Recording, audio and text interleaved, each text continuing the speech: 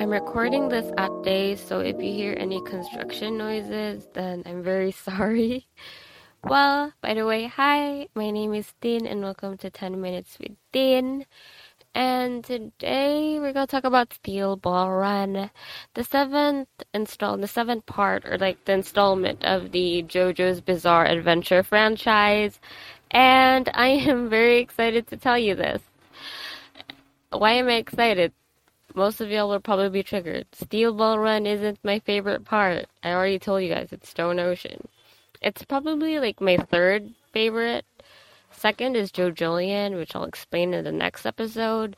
I just don't, it's good, but it's just not for me. I like the pacing and everything. I like the story. I like how parts 1, 2, 3 from the original universe were condensed all together to form Steel Ball Run, but there was something, I don't know. Maybe it's because it's the same as Phantom Blood, where it's like the foundation of stands. It's similar in terms of like, something new.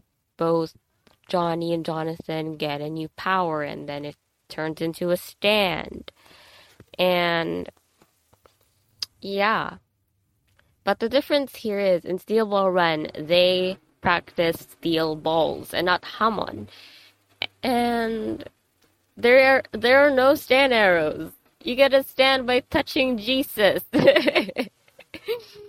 Which is really weird, but at the same time it's cool. Like in an alternate universe, God can give me a stand. Which is really, really, like, really cool. Okay.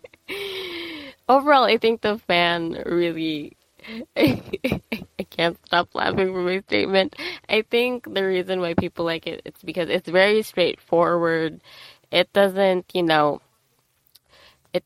it isn't slow, and most of the characters are very likable, especially especially Johnny. Johnny's character is very, very human compared to Jonathan. Jonathan was like the almost perfect character in terms of morals.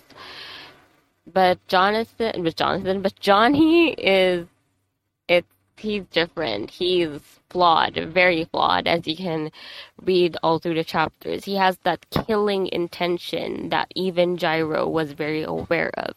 And I think that's what makes it very likable for Johnny. I was about to say Jonathan. They're both named Jonathan, so I have to name the other one Johnny. So it'll be so easy for you to identify who's who. So yeah.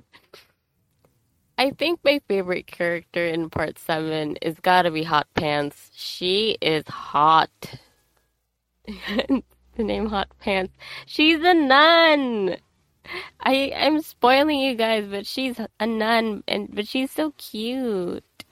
And like in part 7, you can see a lot of characters from the original universe with different attitudes, different names, but still they're kind of the same.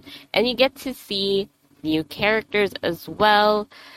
It's just so fun to see this. It's like very cool. And I'm glad that Araki didn't let go of the franchise and decided to take another route. I think the reason why he chose this route is because if he continued with the JoJo original universe, the feud will probably most likely be Dio focused, and I think Araki got sick with the Dio thing. He's like, you know what? I don't want my characters to suffer from another Dio conflict, so I won't do that.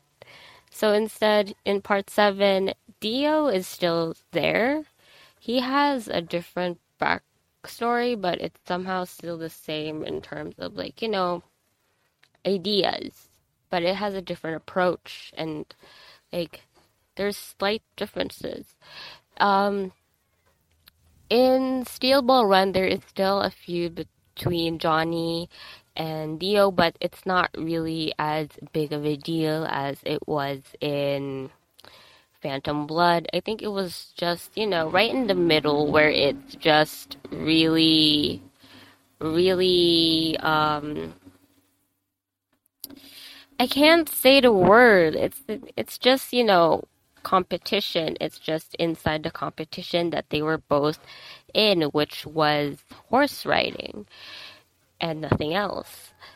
Even though you can see in one chapter where you can see Johnny's father being so happy for Dio's success, can also give us slight, Phantom Blood war flashbacks.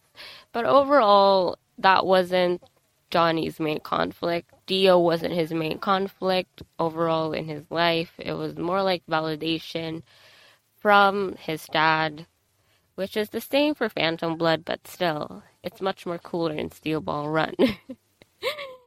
Okay. Everything is just so better in Steel Ball Run. Like, the character, you can even, see more of the Zeppeli background in the alternate universe. Like, they were more traditional, and I like it. I think the timeline was still in the same with the Victorian, but a little bit later in terms of looking at their outfits and, the times. And I think one thing I don't like about Steel Ball Run is that Speedwagon isn't there. Like, the Speedwagon Foundation exists, but it wasn't supported by they didn't support the Joestars, which was really, really sad. I didn't want it. I don't want it. I don't want it. Like, why? Like, I saw in the first chapter, like, it was, sponsored by Speedwagon Foundation. Yay! But they weren't friends. I miss my best waifu. And it was just so bad. It was just so sad. I wasn't meant to say bad. It was just so sad. I just really wanted to know what Speedwagon alternate universe would look like. Was he the meddler back then? What was his reason to open up a $1 billion foundation? I just really want to know. Because Speedwagon Foundation was literally like the foundation for the Joestars in the original universe, and seeing that seeing that it isn't the same in the Steel Ball Run kind of breaks my heart a little bit. I just miss Speedwagon, and I might rewatch JoJo again soon. I don't know. It's just really confusing. So overall, everything is a 9.5 in Steel Ball Run. I can't blame the fandom for being, kind of biased when it comes to Steel Ball Run, but Stone Ocean deserved better. Stone Ocean doesn't deserve your hate, Steel Ball Run fans. It's just that, I don't know. I feel like I'm gonna get attacked if they hear my opinion that I find, Stone Ocean better than Steel Ball Run. I don't know. Maybe because of, the characters' backgrounds and everything is much more relatable to me since I'm a female. I have a vagina. So, yeah. I don't know what else to talk about this.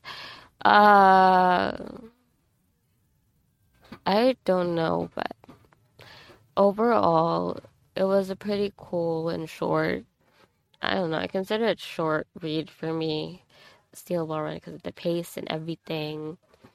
And I like the character designs more in Steel Ball Run. I believe it's in the same timeline as Phantom Blood, but because they are in, I think it was in a time where, the Victorian, the suits and everything were just kind of optional now, and the teens and the youth were just trying to experiment more, which is really, really fun. I like the outfits, and I like the green lipsticks and the blues and the other colors of the lipsticks. I just imagine them actually having naturally blue and green lips, honestly. So since we're about to hit 10 minutes, I guess I'll say goodbye. Bye-bye. See you in the next episode, which is the final episode for this mini-series. I hope you enjoyed it. Goodbye. I'm sorry for the construction noise.